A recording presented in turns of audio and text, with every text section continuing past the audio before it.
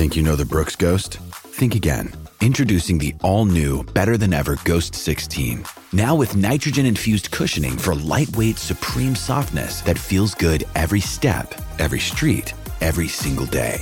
So go ahead, take your daily joyride in the all-new nitrogen-infused Ghost 16. It'll turn your everyday miles into everyday endorphins. Let's run there.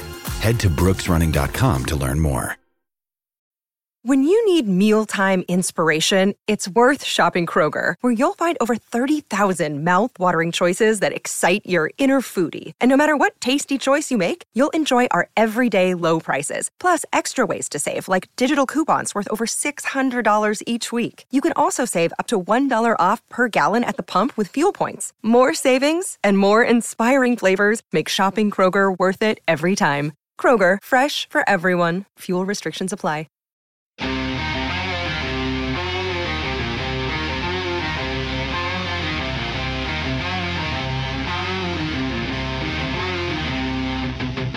Hello and welcome into a Friday night edition of the PHNX D-Backs podcast. My name is Jesse Friedman. I am the vice mayor of PHNX, which I think is a title that I apparently still hold. And I'm joined today by Sean DePaz, Mr. Electric. Yeah, Mr. Electric. You're embracing MVP. Mr. Electric? Yeah, I think Mr. Electric is what Derek's been going with, so I'll take that one. Got the D-Backs sombrero going over our here. Friends over at Foco, hooking us up with the best in Diamondbacks merch. There you go. The Arizona Diamondbacks played a very good game here today against the Cleveland Guardians, winning this game by a final score of 5-1. Sean, the biggest news of the day for the D-Backs, of course, was that Zac Gallen appeared to be very much back. Oh, yeah. He is now, after today, 7-0 with an ERA of 1.00 at Chase Field, which is absolutely unbelievable. And maybe the most significant thing, Sean, is that his fastball velo bounced back, which was a big concern for some people after his last start against the Detroit Tigers. His fastball velo today was at 93.6 on average, which was actually a tick above his season average of 93.5. So incredible stuff today from Zac Gallen. I'm going to take this off because I got a big ass head and it's cutting off circulation in my head. It's fair. But yeah, no, he was back. And I think, you heard a lot about how it was, it was an early start in Detroit and all that stuff. And obviously that was like a good theory, but you didn't really know until you saw him pitch again. And he looked like his old self, which I think was kind of what we expected. Like, I think in talking about Zac Gallen and his struggles, none of us really felt like it was a permanent thing. Like, this was the new Zac Gallen. Yeah. He was just bad all of a sudden. I think we all expected him to get to come back to being Zac Gallen again. He did that tonight with 7 strikeouts. It was a hell of an outing. Yeah, and I mean, it continues this narrative of Zac Gallen being absolutely unbelievable at home, and his numbers on the road, Sean, are still not good. Of course, that wasn't going to change today. But 1-2 with a 5.79 ERA on the road versus 7-0 with a 1.00 ERA at home. Not sure exactly what's going on there. But Brent Strom, when he spoke to the media a couple days ago, talked about Zac Gallen's fastball and just how good of a pitch that can be, and how good it can be when he really works primarily with that pitch and kind of builds everything else around that. Gallen threw 55% four-seamers in this game, which is a pretty high number, 29% curveballs, 13% change-ups, and then he threw just 3 cutters in this game. But he really did what it sounded like Brent Strom wanted him to do the other day, pitching with that fastball. He got 6 whiffs on the pitch, pretty good amount of soft contact in this game as well. It's 93 miles per hour, but Zac Gallen's 93 miles per hour is not the same as some other people's 93 miles per hour, and we saw that in this game. Yeah. Strami was talking about how he was relying too much on the curveball, I believe, and it was nice to see him. That's why you go and get a guy like Strami, right? That's why he's such a great pitching coach. Is he's able to spot these things in his pitchers and go to them to make these adjustments, and Gallen clearly did, like you just pointed out, and he was making his pitches. David and I were joking at one point about how he wasn't getting some of his calls, but he was certainly making his pitches. And that's all you can really ask for him, is that this is, like I said, the exact Zac Gallen that we came to expect, the Zac Gallen that we've come to know and love. And he looked like his old self again. Yeah, the only real mistake that Zac Gallen made in this game was a very obvious one to Jose Ramirez. That's a mistake a lot of good pitchers make to Jose Ramirez, though, to be fair. That's fair. But yeah, it was sort of like a center cutter that didn't really seem to cut a whole lot. And Jose Ramirez did what Jose Ramirez tends to do with those kinds of pitches. He's been on a tear lately for them. But yeah, beyond Gallen, just a well-played game all the way around for the D-backs. It felt like they might have been able to put this game away a little bit earlier than they did. When all was said and done, the Diamondbacks left 13 runners on base and were 3 for 12 with runners in scoring position.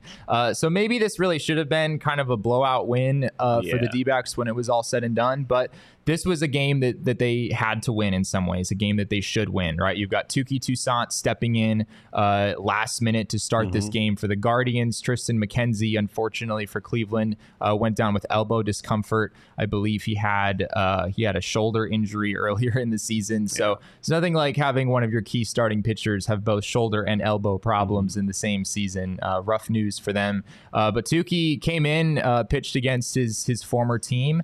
Wasn't bad. I thought he sort of held his own. He walked several batters on his way out of the game, but he did sort of hold the Diamondbacks in check in this game. But I feel like the moment that it was announced that Tristan McKenzie was not starting this game for the Guardians, the Diamondbacks should win this game, right? It's Touki Toussaint, a guy just coming up from AAA, has not really had any kind of consistent success in the majors against the Diamondbacks ace. It's a golden opportunity to snap a 3-game losing streak, and the Diamondbacks were able to do just that. Yeah, Toussaint, a Diamondbacks draftee, as they were sure to point out at the start of every bottom half inning on the broadcast. Did they? Yeah, every single time he came up, it was like, Pavin Smith ready to start off the inning against Diamondbacks draftee Touki Toussaint, drafted 16th overall by the Arizona Diamondbacks, and blah, blah, blah. I think most Diamondbacks fans would like to not remember that. Obviously, Touki has not turned into, the frontline starter that a lot of people overall pick. A lot of people thought that he might be, given how high he was drafted. But the Diamondbacks did trade Touki Toussaint to the Atlanta Braves in order to get off of Bronson Arroyo's contract, which is not the best practice. Of course, that was the previous regime, not this one. As a part of a series of trades to the Braves where we were getting absolutely fleeced. Where the D-backs didn't. I mean, they did get Phil Gosselin out of that trade, and Phil Gosselin, illustrious Diamondbacks career. He did have some good moments while he was here. But yeah, obviously, one of the worst trades in Diamondbacks history, at least on paper. Even if Touki hasn't turned into what a lot of people thought he would be. Elsewhere in this game, pretty good night for the offense as a whole. Several guys with 2 hits in this game: Ketel Marte, Corbin Carroll, Christian Walker, Jake McCarthy, all had 2 hits in this one. Josh Rojas had a hit and a walk in this game, reached base a few times. Good to see him bounce back a little bit. And Geraldo Perdomo, Sean, somehow, everyone's expecting regression. Honestly, I'm expecting regression, and it doesn't happen. He's hitting 302 with an 888 OPS on the season, and it just seems like Is this who Geraldo Perdomo is? I don't know what to do with this. Yeah, I mean, and I think that's just kind of a little bit of a microcosm of this entire season. Is just the unexpected production from certain guys, right? You didn't expect. So true. You didn't expect Geraldo Perdomo to be a legitimate shortstop making a case to be playing every single day. You didn't expect necessarily Gabby to be one of the best defensive catchers in the league, or Ketel necessarily to be as back as he's been, or obviously you didn't expect even Corbin to have an MVP caliber season. It's good to see that. As much as it doesn't feel, it's uncomfortable to get comfortable with Geraldo Perdomo. Like you said, it kind of feels like you should be expecting a regression. Sure, but it's hard to, he keeps on doing it. At a certain point, regression is going to become impossible. It is, to see him just keep producing in big moments is. It's so weird. To just as much as you expect regression, you also expect him to be producing in big moments at this point, and it's a pleasant surprise for sure. Corbin Carroll in this game, as I mentioned, 2 hits, big double that drove in a run, 308 with a 977 OPS on the season. And yes, he got some that was right after I left the ballpark in order to come here. But from what we saw on the broadcast and what some people said on Twitter, sounds like there were some pretty loud MVP chants going on at Chase Field in front of a pretty decent crowd, almost 28,000 at the ballpark tonight. So pretty good turnout for a Friday night. But yeah, Sean, I mean, this man just continues to cement himself in the MVP conversation. Yeah. And as of right now, you can make a case that he's right at the top of that list with the season that he's had. I tweeted this out. This was Corbin Carroll's 99th career Major League Baseball game. And we are literally talking about a man who is arguably the MVP frontrunner in his first full season. Just unbelievable stuff from that kid. And that 99 is impressive because, like, you expect at some point, speaking of like the regression things, you expect at some point for him to look like a rookie. And I know he may have a little bit when he was dealing with his injury, but he kind of looked like a rookie the other night when he was chasing his hat on the sac fly. That's right? fair. More at the plate, you expect him to look like a rookie, where he just really hasn't at any point. And at this point, I don't expect him to look like a rookie at any point. Like, he just looks like he was made for this. He looks so comfortable as a big leaguer, and that is obviously really a very good sign, right? Like, I don't think anyone would necessarily jump down his throat if he had some struggles every now and again, but he just hasn't really. And again, it's part of that unexpected production that you're getting from guys where they're just kind of everyone seems to be not hitting it up a level more than you expected, with the exception of obviously a handful of guys. And that is it is uncomfortable because it's hard to expect that for an entire season, but they've done it up until this point, so I'm not going to complain about it. Speaking of unexpected production, Pavin Smith had a good day for the Diamondbacks at the top of the lineup. I shouldn't be saying those things about Pavin Smith. Yeah, it's fair though at this point. I think that's what the cry of Diamondbacks fans is right now. Yeah, somebody tweeting out "We love Pavin Smith" and everyone else being like, "Do we now?" We never doubted. Nobody ever doubted Pavin Smith. My leadoff hitter, Pavin Smith. He was 1 for 3 in this game with 2 walks. He was on base 3 times, a run scored, an RBI, came through in a key spot early in this game with an RBI knock. We're going to talk a little bit more about Pavin Smith later in the comments that Torey Lovello made earlier today. But we should get to our King Snake. We already talked about him. But Zac Gallen, just an unbelievable bounce back outing. Obviously, the Diamondbacks need Zac Gallen to be the kind of pitcher we've seen over the last few months in order for them to be able to get where they want to go. In 7 innings, 6 hits, 1 run, 7 strikeouts, no walks in this game. On the season, he now has 19 walks compared to 100 strikeouts, which is unbelievable. Just incredibly impressive stuff. Just before we hopped on the show, Damon informs me that apparently Zac Gallen is the odds-on favorite right now to win the Cy Young Award, which it's still obviously early in those conversations, but the National League Cy Young conversation is sort of wide open right now. Mm-hmm. You can understand why Zac Gallen would be at the top of that. I actually have it right here. Gallen is plus 200, Kershaw is plus 550, and Spencer Strider is plus 700. Zach Wheeler is plus 800 as the 4th option. Yeah, it's amazing. Bryce Elder isn't even on that list, right? And he has like a low 2s ERA at this point. But what do you think, Sean? Is this going to happen? I mean, it might, because the reality is that the other pitchers in the NL are not really like the guys that you would expect to be in this conversation are not really making a case to be Cy Young winners. Spencer Strider got absolutely rocked. He has an ERA over 4. Yeah, he got rocked by the Tigers the last time they played. Obviously, Sandy, I think, is completely out of the picture at this point. And obviously, all the Dodgers pitchers have just been dealing with injuries, with the exception of Clayton Kershaw. It almost seems like at a certain point, by default, he might end up winning it. But like he might not even have to have some crazy season. Yeah, because he's the favorite and he hasn't been good recently. But like I said, no one else has been good. And we're in a position now where, like we were saying, the Diamondbacks might sweep the awards. They have a chance to sweep. They have a legitimate chance to sweep the awards. So by that you mean Corbin Carroll for Rookie of the Year, which seems. I don't want to say a foregone conclusion, but we're pretty much to that point. Minus 350 at this point. Yeah, I mean, it would be kind of weird at this point if that didn't happen, I think. Corbin Carroll for MVP, because somehow that's a thing now.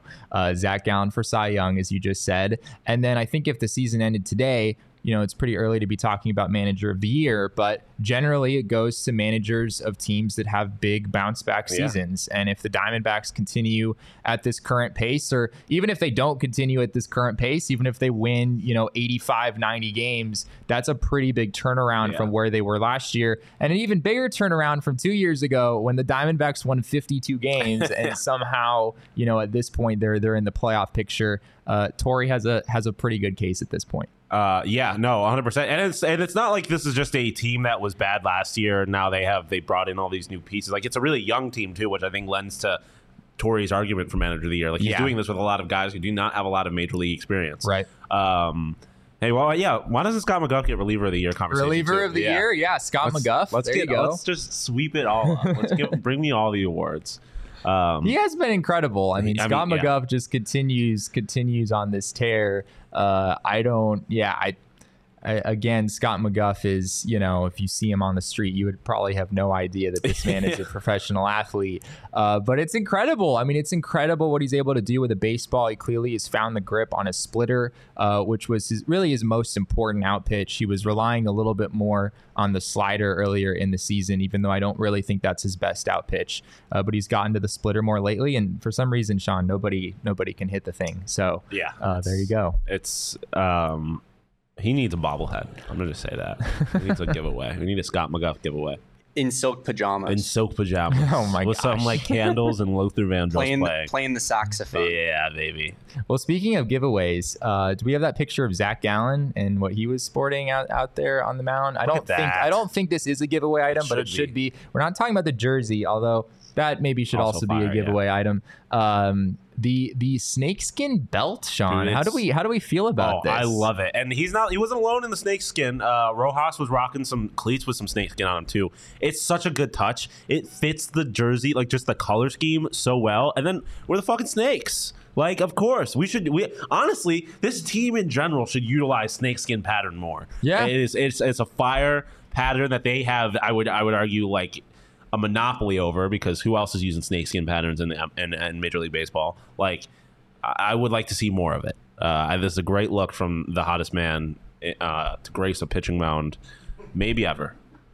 Yeah, oh my God. I remember the first day Zach, this is not the first time, I don't believe, that Zac Gallen has worn this snakeskin belt. Yeah. It was maybe a month ago, it was a few weeks ago. I was there in the clubhouse talking to him after the game, and he showed it to us in his post-game interview. That he was, and I think it was on his bobblehead night, actually. When I asked him, does it mean a lot to you to have the kind of success that you had on your bobblehead night? And he was like, yeah, like you don't want to get shelled on your bobblehead night. And then he pulled out this belt and was like, this is also my first day wearing this thing, and you don't want to get shelled when you're wearing like trying a new look out there on the mound. But Zac Gallen looked great tonight, both from a drip standpoint and also from a pitching standpoint. Pretty impressive stuff all the way around. Speaking of impressive stuff, you all should get your hands on a PHNX Diehards membership as soon as possible. The deal, Sean, is truly incredible. It is. The amount of stuff that you get with this is pretty amazing. First of all, you get all of the writing on our website, so my full count newsletter. You get all the stuff from Craig, from Gerald, covering the Coyotes and the Suns. You also get all the stuff from Howard covering the Cardinals. All of the written content on our website. Some of it's free, but the best stuff is behind the paywall. So you absolutely want it for that. And then there's just a bunch of free perks in there as well. You get a free merchandise item from the PHNX locker every year. You also get 20% off of all of your events purchases, all of the things that we got going on around here. We would always love to see you out for any of those things. We have one of those of our own coming up in July with our takeover on July 25th, I believe it is. We hope to see you out at Chase Field. You get 20% off that as well. You also get a $50 gift card for Mountain Mike's. Yes. Pays for itself. It truly does. I mean, basically the Mountain Mike's alone, if you like pizza, then you should just get a Diehards membership and use it as an excuse to go eat pizza. Exactly. We have a super sticker from Shane Diefenbach. Shane Diefenbach says, "Baby Lemon looking up to our Lemon character standing in a superhero position." Oh, I'm going to have to find what the sticker actually looks like so I can show you. Yeah, this is so he's not actually saying this. This is a description of an This is what object. Shane does. He tries to pick what he thinks would be the weirdest thing to say out loud as a description and sends that. It's a pretty good one. Baby Lemon looking up to our Lemon character. It is. I like how it refers to it as our Lemon character. Thanks for the super sticker, though, Shane. Yeah, we appreciate that, Shane. Also, while you're here, be sure to drop a like here on this video if you're watching us right now. It really helps my self-esteem personally. And it helps the YouTube algorithm, which we're all about, helping the YouTube algorithm around here. So if you're Derek, because I've locked him in my basement until you get a certain number of likes. Right. That's why he's not here. Yeah, that's why Derek isn't here. He's not out of town. He is currently and stuck any in tweets, Sean's basement. Pictures, text that he says to suggest otherwise are simply a cover. He is in my basement. So throw Derek a bone. Makes sense. Throw Derek a bone and like this video. There you go. Yeah, and also, if you're one of those audio people, we love our audio-only friends as well. So if you enjoy listening to the show on an audio app, we always appreciate you leaving us a review there as well, preferably a 5-star review if you feel like we're deserving of such things. Sean, we're going to go ahead and jump into some roster conversations here, some more big picture stuff with the Diamondbacks. We mentioned Pavin Smith and the impressive day that he had at the plate.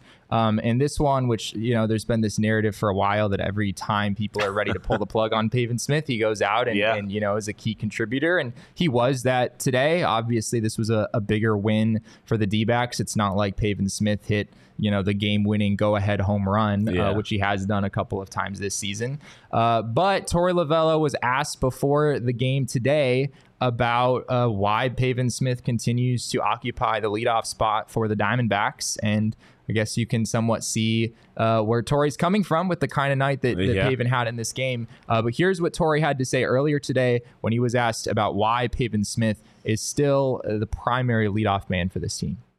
I don't want to run from the success that he's had. I know that he's very capable of getting on a great run.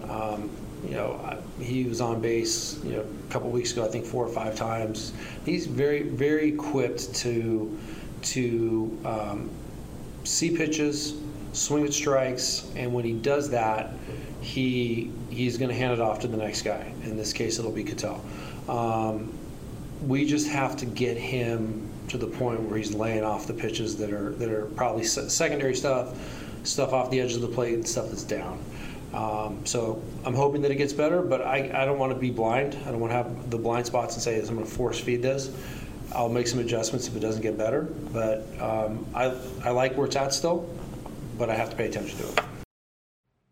Interesting answer from Torey Lovullo, especially the way that he started that answer, talking about how he didn't want to run away from the success that Pavin has had, which I know on Twitter, people did not take kindly to that comment, which is fair. It's understandable. Pavin Smith, frankly, has not had a whole lot of clear success in the big leagues. He was really good at the beginning of this season. His numbers were solid for a few weeks. It looked like he might be turning the corner. But at the end of the day, Sean, it still feels like, despite what Pavin Smith did today and despite what he has done at times this season, he just doesn't really do any one thing all that well, right? There's not a lot of defensive value there. There's not a lot of base running value there. And offensively, he still has a sub 700 OPS for one of the better offensive teams in baseball. It continues to be a little surprising that the Diamondbacks have Pavin in the leadoff spot. Yeah, and it was funny because he said, I don't want to force it, but that kind of seems like exactly what he's been doing recently, is forcing him into that leadoff spot. And Nicholas is making a point that I was going to make it's one thing if this was a team like devoid of other options to bat leadoff, but it quite clearly is not. Jake McCarthy, as Nicholas points out, is what it seems like he would be a perfect leadoff hitter with the way he's playing right now. He's consistently getting on base and creating chaos once he gets on base. You got obviously look at guys like Cattell and Corbin, who you probably want a little later in that lineup, but would also be very effective leadoff hitters, in my opinion. It just seems like there's even a guy like Geraldo Perdomo seems like he would be a better option at leadoff. So that is a frustrating thing, and I feel like every now and again Torey has these kinds of things that make me maybe question some of his decision making a little bit, but it is. I definitely it was a weird answer. I don't like it because with a performance like this, it kind of seems like it's like, see, he deserves to be a leadoff hitter. Yeah. Even though he quite clearly does not, in my opinion. But I don't know if he's gonna stay up here. He can at least keep doing what he did today, I guess. Yeah, I mean, you can, in some ways, I can maybe see where the D-backs would be coming from on this. Pavin Smith has a high walk rate. He does see a decent number of pitches. He draws his walks. He doesn't strike out all that much. His strikeout rate is below the league average by a few percentage points at this point. So there are some positives there. Like just those two things alone, not that many guys do both of those things. Not that many guys, walk as much as Pavin is walking and don't strike out that much. It really is a valuable skill set. The problem is that he just hasn't really been impacting the baseball. When Pavin is putting the ball in play, he's not doing nearly the damage that you would need to in order to be what Pavin is, right? He is a corner outfielder, first baseman. You're not looking for a 750 OPS. You're looking for, at least 800 to make a guy like that an everyday player. We haven't really seen that. One trend with this front office has been, it seems like the Diamondbacks value StatCast data quite a bit, like the expected stats from StatCast quite a bit. A lot of their decision-making tends to line up with what those numbers say should happen. And Pavin has underperformed his StatCast metrics fairly significantly this year.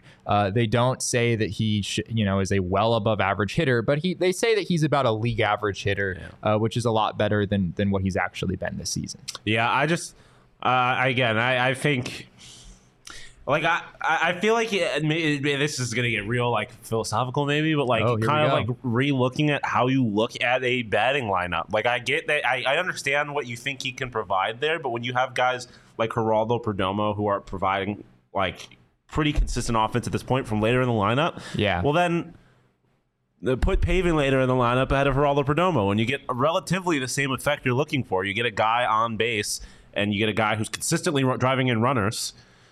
I feel like that's a match made in heaven. But again, it's working. So I guess we're being a little nitpicky here. Like they're still winning games, so it ultimately doesn't matter if Pavin's not being that productive. I mean, it obviously matters, but it only matters so much because they're winning games with him batting leadoff. So I'm only going to be so upset about it. They might win more games with him not batting leadoff, I agree, right? Yeah, but it is. I guess it's a nice problem to have where we're getting upset over where guys are in the lineup or if they should be in the lineup when they're still winning games. Yeah, that's a great point. The Diamondbacks after the game today are 42-28 through 70 games. I believe that's an even 600 win percentage. That's really freaking good. Yeah, pretty good. So it would be like third in the AL East, but still pretty good. Yeah, right, exactly. Elsewhere in Diamondbacks roster news, the Diamondbacks announced today, Torey Lovello announced today that Ryan Nelson is going to make his next start. If you saw our post-game show yesterday, it seemed in the moment that was not a guarantee. Torey was asked after the game, are you guys fully committed to Ryan making his next start? And his exact words, I believe, were, we'll have those discussions as we always do. So he was kind of making it sound like they always talk about that, which I'm going to guess, Sean, they're not talking about whether Zac Gallen will make his next start after tonight. Hey, you never know. Be like, he got to let that home run. We might have to bump him from the rotation. That was a center cut cutter. We can't have that. Jose Ramirez. We can't be making those kind of mistakes.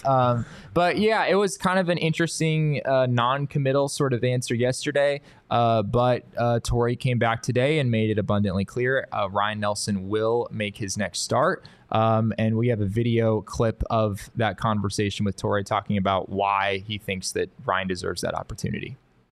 We sit down and talk about what the next strategy, the strategy of the next 5-7 days will be.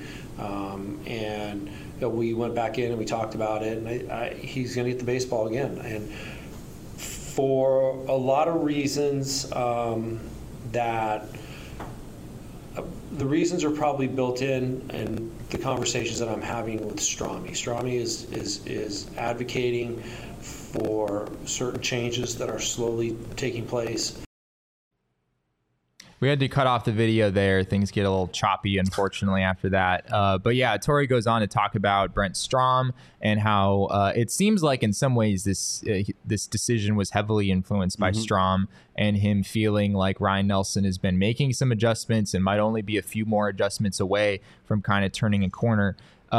It seems like there's some pretty big problems here, at least for me, Sean. The fastball usage, as we talked about yesterday, continues to be extremely high. He did throw some really good changeups in that game, but it kind of feels like he's not really comfortable using his secondary pitches as much as he needs to be. So maybe it's just a matter of hey kid, go out there and throw 40% changeups, or just like kind of force him to go out there and do some stuff that maybe he's not comfortable doing.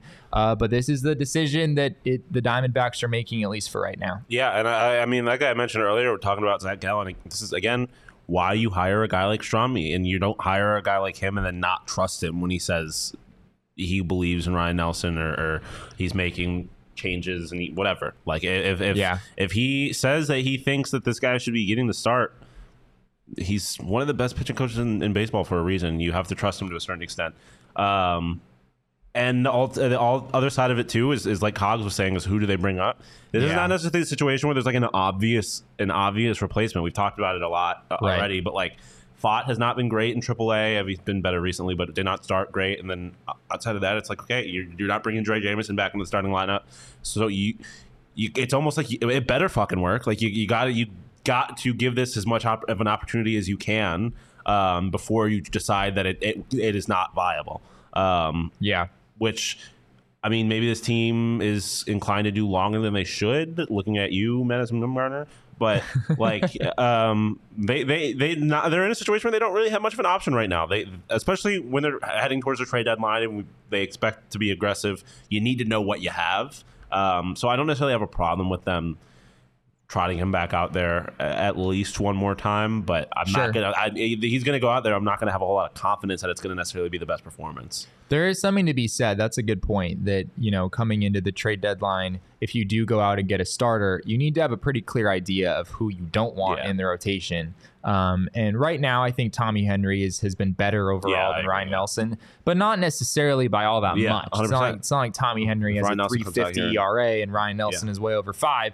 These guys have kind of gone back and forth the whole season, where for a couple weeks you think one of them's better, and then the next couple weeks you think the other one's better. Lately, I think Tommy's been a little bit better, but he was not good at all in his start against the Phillies either. And he's the one going tomorrow for the D-backs against Shane Bieber, which is obviously a really, really tough pitching matchup there. So we'll continue to monitor this situation. And I do think that, as you said, it kind of comes down to the D-backs just not really having any other great options at this point. If they did have a pitcher in AAA that they felt really good about, if Brandon Pfaadt hadn't been called up yet to this point in the season, and we were still having everyone clamoring for Brandon Pfaadt to make his big league debut, then you would call up Brandon Pfaadt. But he's still, figuring some things out in AAA, and I think the D-backs still want to give him some more time to do all those things. So, having some clarity going into the trade deadline is going to be important. And Ryan Nelson has had his moments. There have been moments over the last few months, and going back to last season, how many Diamondbacks fans were excited about the future of Ryan Nelson when he went out there in San Diego against one of the best lineups in the league in his big league debut last year. I think he threw 7 scoreless innings that day. There have been some really bright moments for Ryan Nelson along the way. It's just a matter of trying to sort of put everything together at this point. I hope he does, right? Like, obviously, you'd love to be in a situation where you have a young guy prove that he can be a viable starter, and you don't necessarily have to. It's not a spot you feel like you have to replace in the rotation, but I don't think we are quite there yet. So we'll see. Definitely rooting for him tomorrow, but like I said, I'm not going into it with like the utmost confidence, especially when you consider who's going to be on the other side. I guess it's Tommy Henry. It's Tommy Henry tomorrow. But whatever, the next time we get to see Ryan Nelson, I'm not going to be the most confident. I think it's Tuesday in Milwaukee, so we'll see how that goes. We want to take a quick moment here to tell you about our friends over at Circle K. We are excited to partner with our friends at Circle K. Check out your local Circle K for the best coffee, beer, and snack selection and premium gas. Sean, of course, the snack selection is incredible. All of the Circle K branded stuff is better than everything else on the shelves. The gummy snacks are gummier. There you go. An objective truth. They're just gummier, huh? They're just gummier. It's a truth. I love them. Don't try to prove me. Or no, go ahead. Try and prove me wrong. You won't. Everybody knows that the gummier your gummy worms are. That's the best. No, there's the best some gummy worm the gummy bears. right? Haribo gummy bears are so firm. They're not good. The Circle K brand gummy bears are gummy bears. They're money. Trust. Check them out for yourself. There you go. So make sure you're not missing out on all this great stuff. Right now, text PHNX to 31310 to join their SMS subscriber club and get a buy one, get one free offer on a 32-ounce Polar Pop. Head to CircleK.com/store locator to find Circle K's near you. One of the best parts about Circle K, too, is that you can get Four Peaks there. There you go. Shout out our friends at Four Peaks, the official craft beer there was in the Diamondbacks. Red on Red Ale. It says it's toasty as Gallen's fastball. It was toastier than Gallen's fastball in Detroit, but I would say it's about as toasty as Gallen's fastball tonight. It was back. So shout them out. And they also have their the Four Peaks draft room, which I have not had a chance to go to yet. But it's located on the suite level. All you need is a ticket. You don't need a ticket on the suite level. You just need a ticket to the stadium. Anyone can go up. The views there are great. They have a huge selection of the amazing Four Peaks beers. So make sure you check that out next time you're at a D-backs game. And they also are still running their Four Peaks for Teachers promotion. Kids are home for the summer, so it's a great time to thank a teacher. Every year, Four Peaks donates school supplies to teachers around the valley. And this year, they're giving away 11 $1,000 cash grants to one lucky teacher will win a Teachers Lounge renovation. Poor Sean has been at the office for like 14 hours today. I have. So we have to cut him. We have to cut him some slack. Brought about 4 Peaks, of course. They also have their Teachers Tuesdays. Bring a valid teacher ID and receive $4 pints of Kilt Lifter, Wow, Hazy, and Hop Knot at their 8th Street Pub in Tempe. Our friends over at 4 Peaks, they're amazing people. So check them out at 4 Peaks Brew and at 4 Peaks Pub to keep up with the latest at Arizona's hometown brewery. But you must be 21 or older to drink 4 Peaks, and you must drink responsibly. Well, Circle K and Four Peaks are certainly a dynamic duo, that Sean. they are. But another dynamic duo for the Arizona Diamondbacks is Zac Gallen and Merrill Kelly, who have absolutely formed one of the most dominant 1-2 punches in all of baseball this season. We've kind of had this one on the back burner for a while. Yeah. It's a topic we've been wanting to discuss for a while. We're finally going to do it. So the question, Sean, is where do Merrill Kelly and Zac Gallen rank among pitching duos in Major League Baseball right now?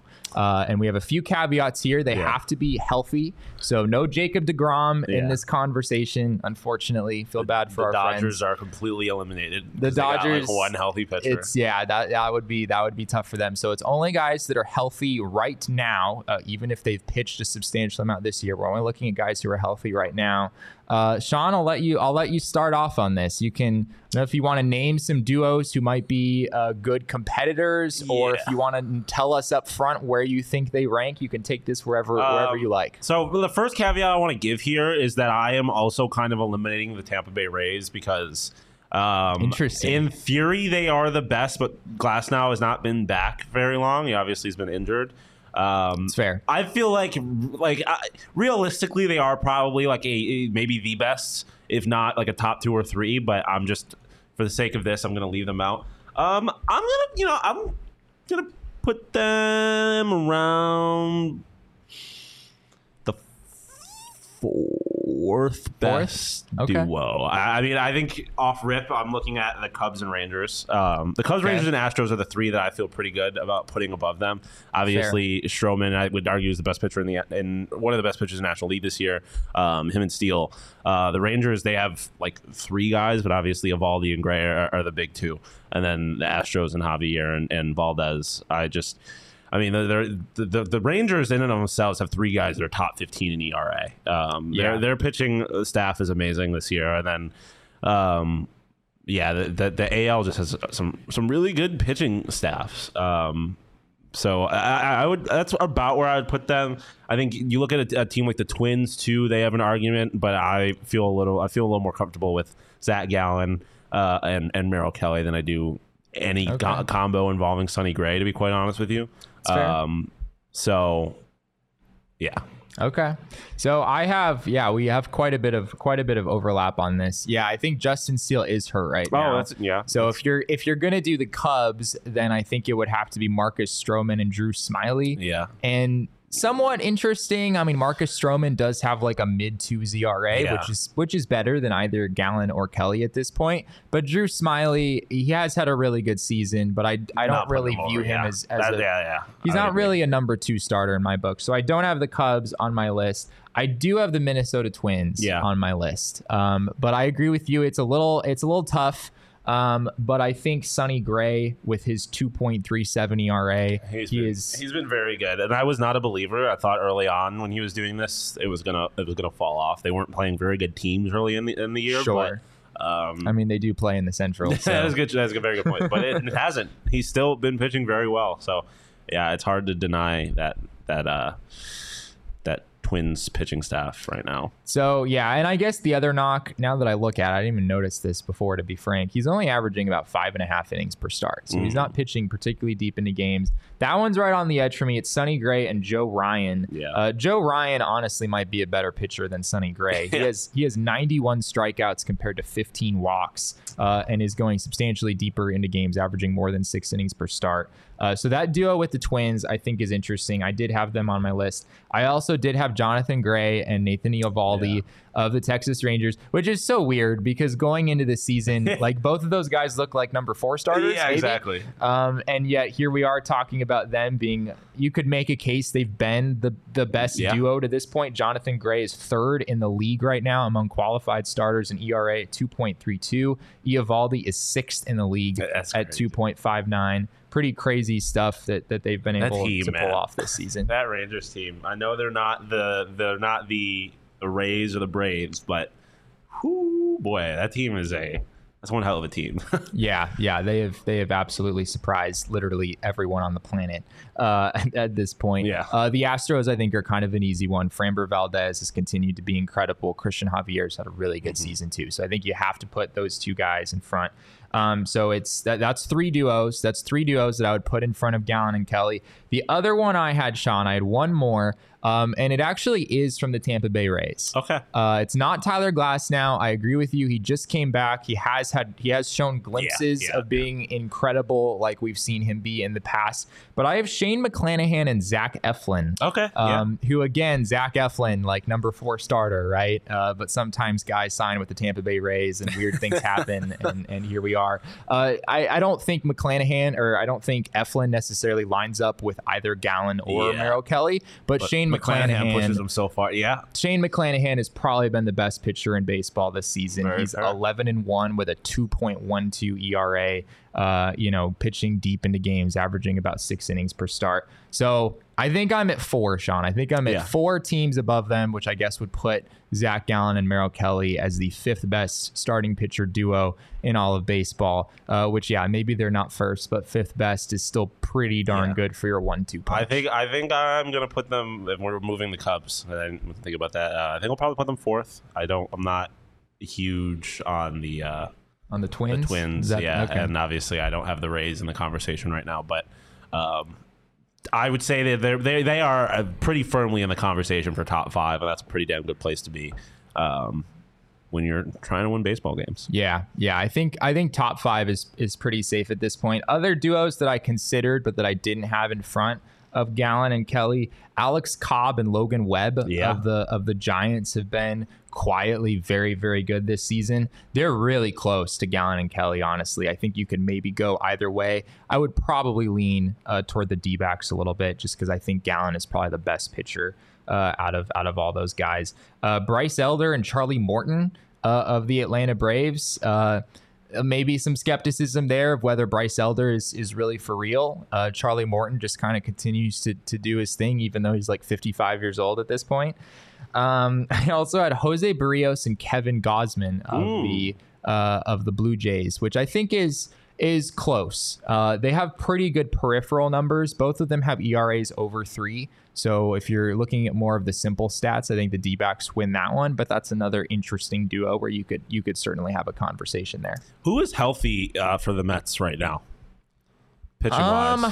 I think both Scherzer and Verlander are healthy. If I'm not mistaken, they're just not pitching. They're not particularly pitching very well. It's very fascinating that I would argue that on a team with Scherzer and Verlander, Kodai Senga is probably the best pitcher on the team. Yeah, well, that pretty much says in a nutshell why the Mets are where they are right now. Yeah, but I think in theory, like that's a prime candidate for like a watch out second half of the season. They shouldn't be this bad, and then all of a sudden Verlander and Scherzer are somewhat back to themselves, and that is a pretty dangerous pitching staff in general if they end up being what we think they or what they have been for most of their careers. Yeah, that's a great point. There's a lot of teams you could probably say stuff like that for. I mean, if the White Sox pitchers are pitching at their peak, Dylan Cease and Giolito are a pretty deadly duo too. So that's fair. Scherzer, I do think both of those guys are healthy right now. Scherzer in 11 starts has a 4.45 ERA, and Verlander in 8 starts has a 4.40 ERA. So they basically have been like league average, maybe a little bit below league average this season. And where did it leave you? Yeah, I mean, Verlander is 40 years old, Sean, and Max Scherzer is 38 years old. Well, yeah, again, all that money, where did it leave you? You're paying all that money to pretty old dudes. Yeah, I mean, I didn't exactly expect this drastic of a regression, but a regression was bound to happen. Yeah. It's not just their pitching staff, too. Like Starling Marte, former Diamondback, has not been good. It seems like he might just be sort of doing the end of career thing where his sprint speed is not nearly what it once was. He's just not really impacting the baseball like he did before. Francisco Lindor is another veteran player on that team who just hasn't really played particularly well. And apparently we've turned into just like a New York Mets like problem podcast. We're just going to talk about the Mets and their problems now. Speaking of potential problems, let's take a look at the probables for the rest of this series. It's not terrible, Sean. I don't want to make it sound like it's so bad, but Shane Bieber against Tommy Henry.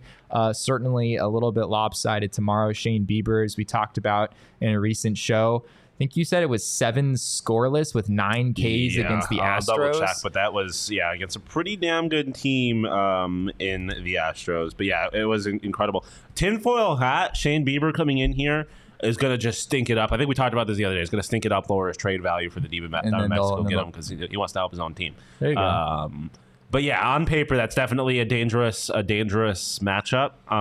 But that being said, we've seen Tommy Henry come out and pitch some pretty spectacular baseball. So if we get a peak Tommy Henry performance, then anything is possible. But that's definitely a question mark. Like you mentioned earlier, it seems like any given week, Tommy Henry or Ryan Nelson are passing each other's powers back and forth. Right. So who knows who's on tomorrow. Yeah. Big start for Tommy Henry as it has been for Nelson recently. I think all of their starts are pretty important. Yeah, Shane Bieber, 7 innings pitched, 3 hits, no earned runs, 1 walk, 9 strikeouts against the Houston Astros. His velo is down a little bit, but I mean Shane Bieber was an unbelievable pitcher not that long ago. As a number 3, though, it can work. It could certainly work. In that series finale, it's Zach Davies against Tanner Bybee. Maybe not a huge advantage either way. In that one, I think Davies is probably a little bit better than what he's shown so far coming back off the injured list. But yeah, as we said at the start of the show, this was the game in the series that the D-backs were really supposed to win, clearly supposed to win on paper without Tristan McKenzie in there. Touki Toussaint against Zac Gallen, perfect opportunity to snap a 3-game losing streak. That's exactly what the Diamondbacks did. Do we have an update on what's going on in LA between the Dodgers last time and the I looked, the Dodgers had taken back the lead on a bloop single by Freddie Freeman. It's 5. Looks like we're in extra innings here. Yeah, 5 extra. So maybe they tied the game. That's Mike Yastrzemski 0 for 5 on the day. Tough. We actually there is one D-backs hitter who's really struggling that we didn't talk about before. I was hoping we didn't have to. Yeah, well, Lourdes Gurriel Jr., friend of the show, is 0 for his last 22 with 9 strikeouts. And his at-bats, frankly, Sean, have been pretty uncompetitive. Yeah, very. It's not ideal. And it was something I was going to mention earlier when you were talking about how this probably should have been a little bit more of a blowout. If you had almost anybody else in that Lourdes Gurriel spot, it probably is. If we're looking at one specific spot in this game, he had opportunities and he went over.